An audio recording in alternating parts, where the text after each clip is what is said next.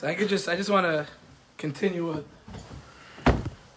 my Heilige Talmud Yedinafshi, Rabbi Yisrael Shalom Alter, said about Rabbi Yaakov. But before that, now I could be Paisik Mechli Chsanya. Your Chsanya is the Eibishter. All of our Chsanya is the Eibishter, but Lamais, we have this chus to be in this house. And just for one moment, just realize something. This is a house, it's a chus just to be in the house. Forget about all the singing and the Torah and the Chizik. Just to be sitting in this house, Matzei Shabbos, for every single one of us, that itself, it was worth coming for. If we all got up and left right now, no emes. No, we shouldn't. I'm here to hear Rabbi Yaakov as well. Maybe I'll share a few words after, or I'm asked to, we'll see. But emes, if we walked out right now, it was worth coming, just to see Chevra. Here's a tzaddik that literally just a few days ago saved a life. Saved a life. I don't know how many of us could say that. Like Mamish gave life to another person. He decided to put himself in a difficult situation, go through Yisurin to save a life, and give away one of his kidneys to save someone else. Was that mine? It's emes, you're right. That's the equally true, my emes. But the most don't know that. No, but here we are. Wait. Here we are, just like a couple weeks later, and he's going to open up his whole house to all of us. He's still far from fully recovered. Far from it. Whatever he'll put on the show for us and look good, far from it. That alone just says what type of bias this is. And for him and for his Rebbe and for Dani, for his Tati, for Hashi, alone, just to be here to understand the type of bias we're in, it's Kodesh Kedashim. Kodesh Kedashim. It's also supposed to be here to be with Rabbi Yaakov. You know, what Yisrael Shalom Alter said, how back then he was able to see already. So I'm the same way. You know, Yaakov, he didn't attend DRS. But somehow we got very close already in high school. And I'll never forget my whole life dancing together with Yaakov Simchas Torah. And it was then that I knew, just seeing his Eslavis, seeing his neshama come out in the way that he danced. Apostle to Sefer Torah. That's emes, it's a true story. Nobody knew till now who it was. It was the two of us together probably, but that's another discussion. Don't tell Jerry Heshi. Anyways, Lamaisa, I saw it then as well. But this whole week for Rabbi Yaakov to come out and to finish this sefer and to come to our area to share his pnimius, to share his neshama. I was thinking about it earlier today. It's a little bit like the Baal Shem HaKadosh. What do I mean by that? Let me just explain. For those who don't know Rabbi Yaakov yet, you're going to know him. And the emes is for years he's already been doing big things. And in Chicago, in his own learning, in the chaburas that he's been giving, in the people he's been helping, there comes a time where you have to say, okay, it's time to open up. It's time to open up. So the world is lucky that Yaakov decided to open up now. Through the Sefer, through these Fabrengens, you'll see it's going to be much more. You're going to remember you were here tonight. You know, I have a very close friend that's a psychologist. His name is David Mark. Someone ever knows him. Made a bar mitzvah today, actually. Baruch Hashem, Yehuda. And we talk all the time. And he knows emes, and he tells me we talk all the time and try to find how the world of psychology is seen in the Torah. Because anything that's emes in psychology has to be rooted in Torah, because anything that's emes in the world is rooted in Torah. And I don't know anyone who understands that more than Yaakov. And therefore everything in here is all Kodesh Kedashim, is all Pnimis, and it might say words of psychology from different big psychologists of names I don't know, I'm not familiar with, but it's all from the Rabbeinu Shalom. But he was able to put this in writing for us, because often we don't necessarily see it in the Torah. And we need others to glean from the Torah and bring the messages home for us so that we can live our lives and not just learn Torah, but live Torah. And be attached. Be attached to the Rabbeinu Shalom. There's a story how Reb Shlomo Karbach, when he was a little boy, one time they were looking for him. He was a little boy, he was like 5-6 years old, and they couldn't find him. And eventually they found him on the roof of his house. Found him on the roof. And they asked him, what are you doing? Shlomo, what are you doing up on the roof? I was trying to connect to the Rebbeinu Shalom. I was trying to find Hashem. Such a beautiful story of this little boy. But we understand Reb Shlomo later found Hashem. And we all have to understand that we don't need to be lo b'shamayim here. Yes, shamayim l'Hashem, there's an image of HaKadosh Baruch Hu, but our avodah is to be attached to L'davka bo, right here, right now. Not to have to go to the roof. And Rabbi Yaakov is bringing that to us. Rabbi Yaakov is bringing us and helping us find HaKadosh Baruch Hu, be attached to the Rebbeinu Shalom. And when we're one with Hashem, all that we find is simcha, and all that we find is bracha. This is chus that we have Rabbi Yaakov to share. I'm sure some of the sefer and some of his panimis with us. Thank you. It's hard to speak in between a Rekon speaking. Hopefully he'll speak again after. But so first off, I feel like a terrible person because of the fact that Sam is doing this right now. But it's really Sam's fault because he didn't tell me. We planned this whole thing without me realizing when this was happening what was going on. So who asks a friend to host their event like days after they donate a kidney? That's not like a very normal thing. Almost 3 weeks. Okay, but it probably whatever. It's still, Anyway, so I'm sorry. That's my disclaimer. I had no idea. But, So there's a lot of people here that family of mine is here. Some old friends are here. It's really good to see. And it brings to mind a story that I've really been living with a lot. I'll tell you why I've been living with this, and then why in particular it comes up in this context. There's a mice that I love about Reb Baruch of Mezhbizh. This is like my favorite story. Reb Baruch of Mezhbizh used to say about himself, apparently, that when I go up to Shemayim after Me'av Esrim, when I'm in the Olam HaEmes, they're not going to know what to do with me. They're not going to know what to do with me because I'm going to get there and they're not going to send me straight into Gan Eden because I'm not a Tzaddik Gamor, so I'm not going to go straight into Gan Eden. But I'm also not a Rasha Gamor, so they're not going to send me straight into Gehenim. So I'm going to be somewhere in between the gate of Gan Eden and the gate of Gehenim, somewhere in between heaven and hell. And I'm going to be sitting there. And the Beis Din Shalmaila, the heavenly court, is going to be deliberating what to do with me. And I'll be sitting there in no man's land, somewhere between Gehenim and Gan Eden, and they're going to be deliberating what's supposed to be with this guy. So Reb Baruch Mezhbizh said, but I have a plan. My plan is that I have a unique niggin that I sing when I say Tehillim. So I'm going to start saying Tehillim, and I'm going to start saying Tehillim with my song, with my niggin. And deep within Gan Eden, David HaMelech is going to hear his words, the words from his neshama of Tehillim being sung with a niggin that he's never heard before. So he's going to be intrigued. He's going to be curious. What is this? What's this niggin? Who is this person? So David HaMelech from deep within Gan Eden is going to start walking towards the gate of Gan Eden to come sit and see what's going on. And if David HaMelech gets up from his spot in Gan Eden and starts walking to leave, people are going to notice. So Avram Avinu is going to see David HaMelech walking, and he's going to be curious too, so he's going to join him. And if Avram Avinu and David HaMelech are walking somewhere, and Rabbi Shimon Bar Yochai sees them, he's also going to be curious. Where are they going? So he's going to join them too. And then Moshe Rabbeinu is going to wonder where are they all going. And Rabbi Akiva is going to notice, and the Vilna Gaon is going to notice, and the Baal Shem Tov is going to notice, and they're all going to start pouring. Once it happens. They're all going to start coming. And they're going to sit together with me while I'm saying Tehillim, somewhere stuck between Gehenim and Gan Eden. And so Baruch Mezhbizh said, and at that point, sitting there singing with all these tzaddikim, with that type of chevra, so to speak, sitting there, what difference does it make to me if I'm in this side of the gate or that side of the gate? It's already Gan Eden. And to me, what Baruch Mezhbizh is saying is so incredibly powerful. And it's the inyan, the avodah that I've been trying to live with now.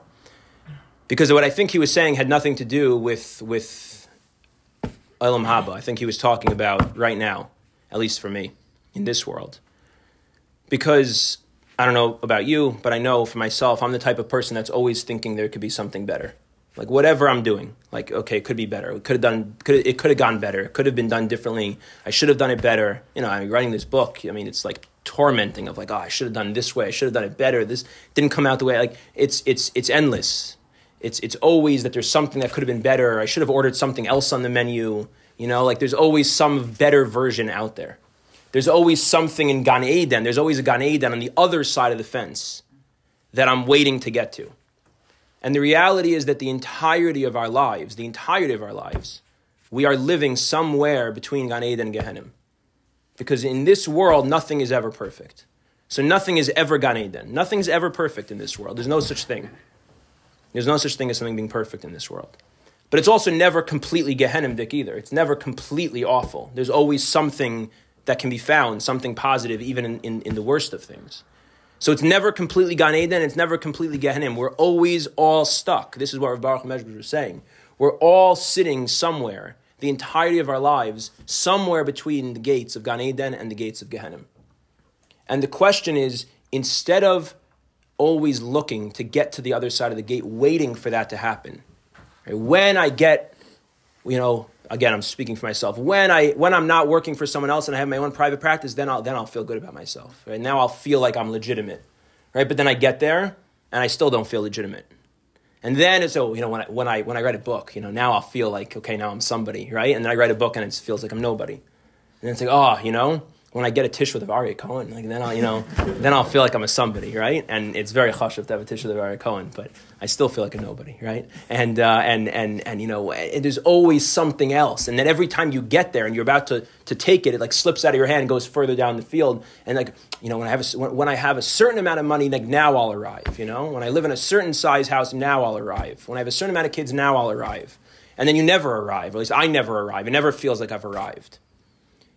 And instead, the avodah is to say, forget what's on the other side of the fence. The point is that I can make it happen right here. Instead of trying to think what's on the other side of the fence over there and what's on the other side of the fence over there, it's just where I am right now. Being in it and turning that into Gan Eden already. Turning it into the Gan Eden to the point where at some point, if I really turn it into Gan Eden, as Rav Baruch Mezbich said, what's the difference if I'm on that side of the fence or this side of the fence? It's already happening right here. So as a person who struggles a lot with that inyan, I've really been trying to live with that idea, with that inyan, that avoda. But there's a particular part of that story that I never really thought much about, that on this trip, because I'm originally from the New Jersey area, and I have a lot of old close friends from this area, and family and friends, and I moved to Chicago almost 10 years ago, and I don't get to see them so often, And on this trip, my intention of coming on this trip was to try and share some of what I've been doing and things like that. But what happened, kind of memela from the trip, but the memela turned into the ikar. It was intentionally it was a tafel, but it became the ikar. Was that I just been reconnecting with like old friends, and it's been the most amazing thing in the world. And because of that, what the aspect of this maisa of Rav Baruch Mezbich that really came to life for me on this trip was, how did he turn the no man's land between Gan Eden and Gehenna into Gan Eden? How did he do it?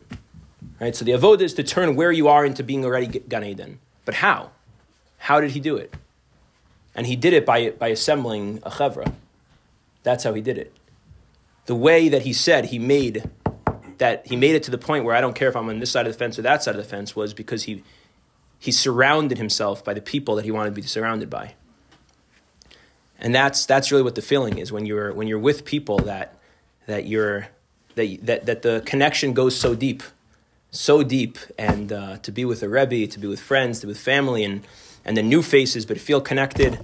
That's already Gan Eden right there. That's already Gan Eden, and that's really what the idea that I've been trying to share and sharing in the book and in the other things that I'm doing. That's really the inyan of the whole mahalach, the attachment, the attached. Because what it's really about is relationships.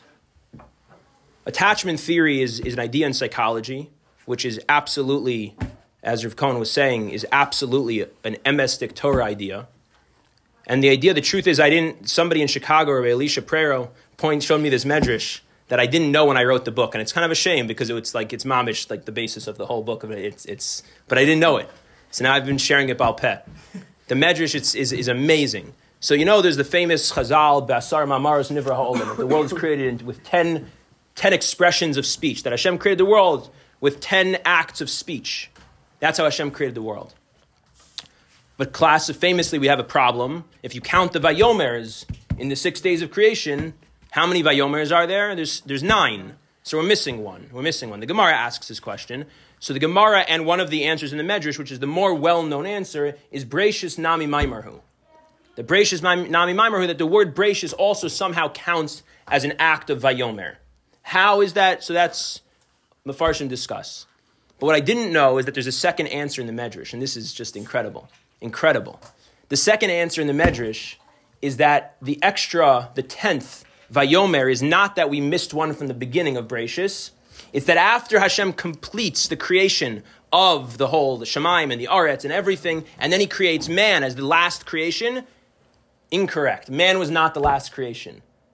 The last creation is Vayomer Elokim lo tov heyos adam levado.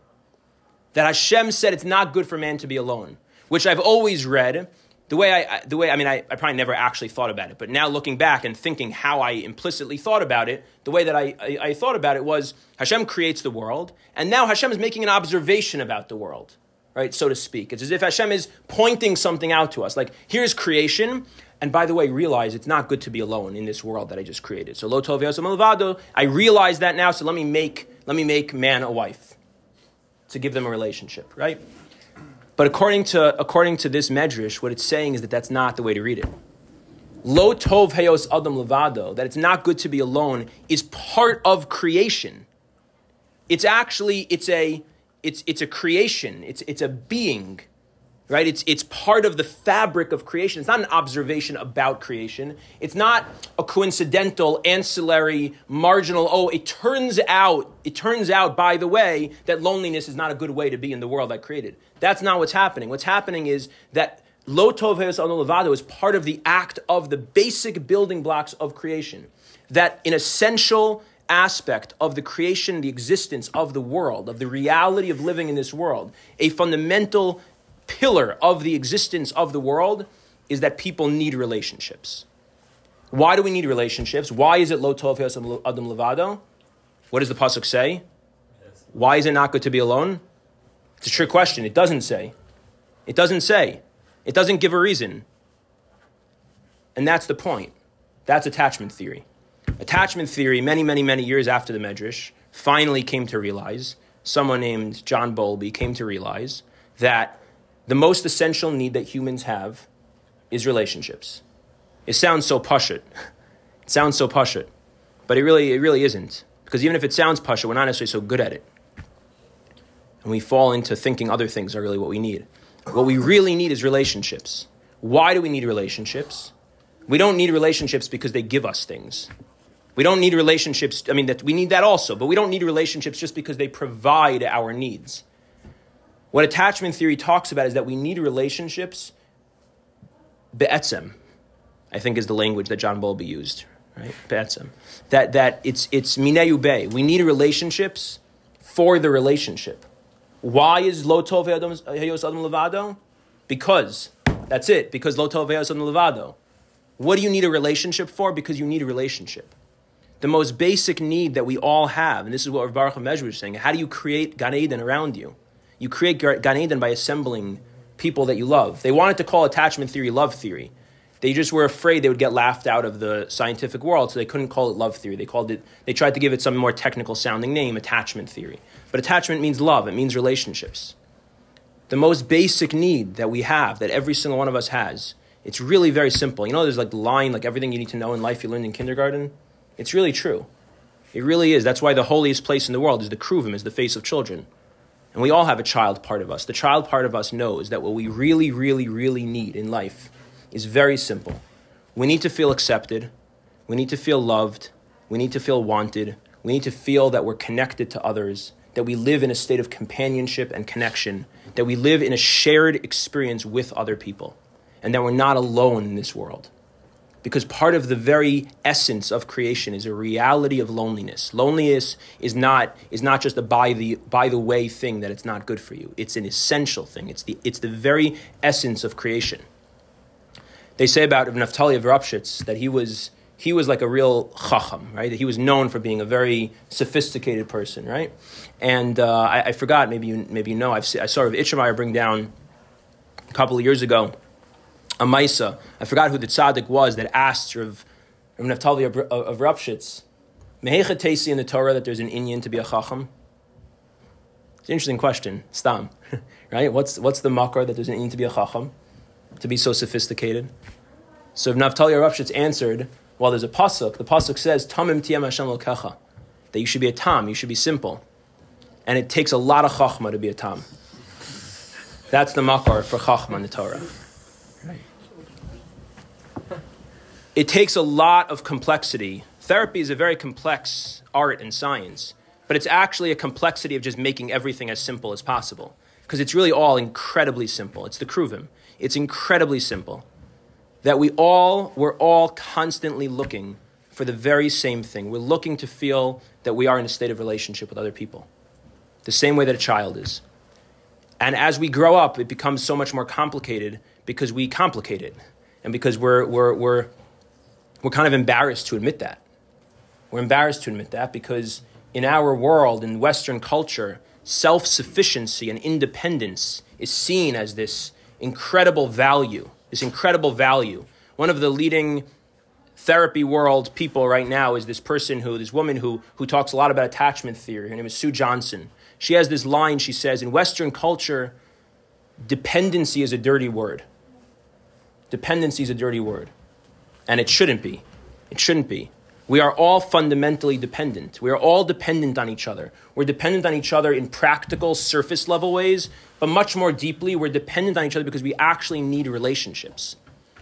But because we think we're supposed to be self-sufficient, we're supposed to be such adults that are self-sufficient, and we're supposed to be independent, we're afraid, we're embarrassed to talk about those basic childlike needs that we all really have. We're all struggling with the same things of insecurity and self-doubt and anxieties and not feeling am I good enough and am I accepted and do I have the relationships I want? These are the basic things that are all about leaning into being more dependent, because when you open up about that, you can create relationships with people that we don't want to show dependency, we don't want to show the insecurities and the vulnerabilities, have to stay at the surface.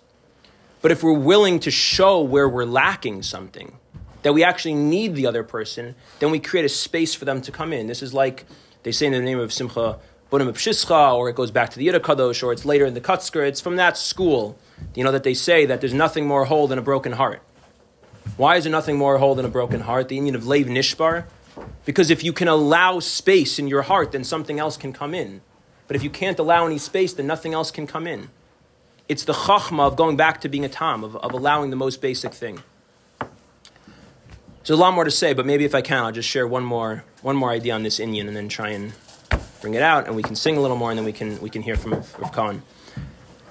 I thought about this for years, this question, and then an idea came to me that I think might be true. So we say, Poseach es yadecha masbir l'chol chai ratzon. Yeah? Right? Hashem opens his hands and gives to us. Poseach es yadecha masbir l'chol chai ratzon. If you think of this imagery, Poseach, and what do we even do when we say it? We go like this, right? The sitter says, at least. You go like this, yeah? A little bit. Poseach es yadecha masbir l'chol chai ratzon. If I go like this to you, what imagery does that connote? If I go like this, am I taking or giving? Taking. Right? Doesn't this look like I'm looking to take? I'm asking you to put something in my hand. So what does it mean, Poseach es yadecha, as the form of Hashem giving? Isn't that an imagery of taking? It should be, poshet es yadecha, like you extend your hand. But what's Poseach es yadecha? As Hashem giving to us. That's not Hashem giving, that's an imagery of taking. That's an act of taking. I don't know, anyone think about this? I never saw somebody ask this question, but I thought about this for years. And I was thinking maybe the answer, if this is right, I think it's pretty unbelievable. If you think about it, what's the greatest act of giving that ever happened in history? The greatest act of giving that ever happened in history is that a being who needed absolutely nothing decided to be a taker. Hashem. Maybe that too, but Hashem. The greatest act of giving that ever happened was Hashem creating the world. because Hashem doesn't need anything from anybody. Hashem is perfect. Hashem has no needs. But if Hashem has absolutely no needs, then there's no space for existence of anything besides Hashem. There's no purpose in mitzvos. There's no reason for Hashem to give a Torah and to ask us to do things, to give us mitzvos and to create people and to create a world. There's no purpose to any of that. What role does any of that have? Hashem has absolutely no needs. So what role? Hashem is completely self-sufficient and independent. And if that's truly the ultimate value, so that Hashem should have just stayed that way and not create anything. I'm self-sufficient. What do I need people for? I'm independent. What do I need a world for? I don't need to be totally dependent on anybody else. I don't need anything from anyone else. I'm going to ask people to do mitzvahs for me. I don't want to ask them to do mitzvahs for me. I'm independent. Hashem creating the world was actually kivyachol on some level, in some way, was Hashem saying, I'm choosing to be a taker. I want you to give me something. I want you to give me reach nichoach. I want you to give me mitzvos. I want you tnu oz lelokim. I actually want you to give me something. I want something from you. The greatest act of giving was an act of taking. Because by giving to us, by taking from us, is what gave us life. If Hashem never chose to be a taker, we wouldn't exist. Because there'd be no reason for us to exist. We can't ultimately understand why Hashem made that choice. But in some way, shape, or form, Hashem said, on some level, I want to be a taker. I want to be dependent on somebody else. And by doing that, he gave us life. Imagine at the end of some incredible, performance of some world-class musician or incredible game that, the best sports player played or whatever it is, or the greatest speaker at the end of their speech comes over to you and genuinely asks you, what did you think of how I did? Right? Like LeBron didn't just walk by and sign an article. He actually asked you, how did you think that, that was? What did you think of how I played? Right? Or whoever it might be, right? That's an act of giving in him taking. If he's actually taking from you, if it's disingenuous and he's not taking, then it doesn't feel like anything. But if he's genuinely actually taking from you, that would be an incredible act of giving. Because you know how much chashivus you would feel in that moment? Hashem saying, I want your mitzvos is an act of taking. But that's the ultimate giving. Relationships are built on allowing ourselves to actually be takers. To actually have a leiv nishbar, to actually have needs, to admit that, I'm not all that I think, I'm not even that I think, I'm not all that I portray myself to be. And I look like I have it all figured out, but I really don't. I have insecurities. I get scared when I'm alone. I get nervous about how somebody perceived me. I'm not sure, am I really good at this? Am I not good at this? When we're willing to express those types of things, because we want other people's input, which is a form of taking, that's the ultimate giving, because now we're entering into a relationship with them. We're giving them a space to actually have something to say to us. And that's children. Children do that naturally. That's the tamimus, the tam. That's the kruvim.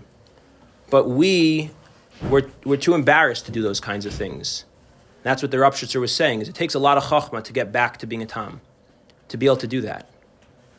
And that's how relationships are built. That's how relationships are built within a chevra, within people. And that's what a marriage is made up of. A marriage is made up of dependency that's embraced, that's not run away from. We're dependent on each other. We need each other's support. We need each other's love. And we lean into that, not run away from that. I'm not independent and I'm not self-sufficient. And ultimately, that's what dveikus is, because who are we ultimately dependent on? We're ultimately dependent on the Eibishter. We're ultimately dependent on Hashem. But we're not just dependent on Hashem for parnasa and refuah and shidduchim and all that stuff that we daven for, which is important, and it's good to be dependent on Hashem for those things too. And halavai, we should always realize how dependent we are on Hashem for those things. But it's much more than that. We're dependent on Hashem because it's the ultimate relationship that we need. The ultimate answer to lo tov heos adam levado is the dveikus that we have with the Kadosh Baruch Hu. Because any other attachment we have, any other relationship we have is bound by time and space, and it's dependent on all those things. But the relationship we have with HaKadosh Baruch Hu, that companionship, that attachment is always and everywhere. And it's the ultimate answer to lo tov ve'os levado. But to be able to experience that, we need to lean into that dependency, to lean in to those vulnerabilities, to go back to the tmimus of being a child and being open and willing to feel all those insecurities, the leiv nishbar, the crack in the heart, so that there's room for something much, much bigger to come in. I think I saw this from Yaakov Meir Shechter, I'm not 100% sure, but he had a beautiful little ha'ara. You know, if you're reading Kriyas Torah and the Baal Koreh gets up to a spot in the Torah and they're not sure if like the letter, you know, is the ches, does the ches look like a ches, or is it maybe missing, and you're not sure if it's two Zions, and is the Sefer Torah puzzle or not? So who do we call up to tell you if the Sefer Torah is puzzle? We call up a child. So whoever it was that made this ha'ara, I think of Yaakov Meir Shechter's. Ultimately, who has the MS to tell us this is a Sefer Torah or not? Is the child. It's the child that every one of us holds, that every one of us contains, that hasn't gone anywhere. It hasn't gone away. The avoda is to get back to it. The avoda is to get back to it, to not think I have to be such a chacham, but the chachma is to get back to the tmimus. And when we do that, so Hashem should help us when we do that, and I feel that for myself, I could say I feel that right now. I'm very dependent on all of you. I feel very dependent on all of you. I don't know if this is a good book. I don't know if anything I'm saying is good. I feel very dependent, but that's a good thing, because it makes me feel very close to you, and it means that you matter, and it means that we can be in a shared experience together. And sitting with somebody who was in attachment at probably the most vulnerable time in my life, and we barely even had a relationship other than the fact that we passled the Sefer Torah together, and you were there just like in a second, and Sam, all the Fabringans we had back in the Heights together, and that's the Gan Eden that Reb Baruch of Mezhbish was talking about, that you can assemble if you lean into the vulnerabilities to allow other people to see what's actually going on, so that there's a space for them in your life. And that by doing that, you're taking, but you're really giving, and the giving is the taking, and the taking is the giving. And that assembles the Chavraya Kadisha, that creates the Gan Eden for you in your life. So we should be Zocha, Hashem should help us to always have the confidence to be insecure, to be strong enough to be weak, to be shalim enough in ourselves to know that none of us are ever shalim. Because when we do that, it helps us to be able to be open with others, to bring them into our life, and to feel that connection, that dveikus that we can have with other people, and ultimately the dveikus that we can have with the Kadosh Baruch Hu.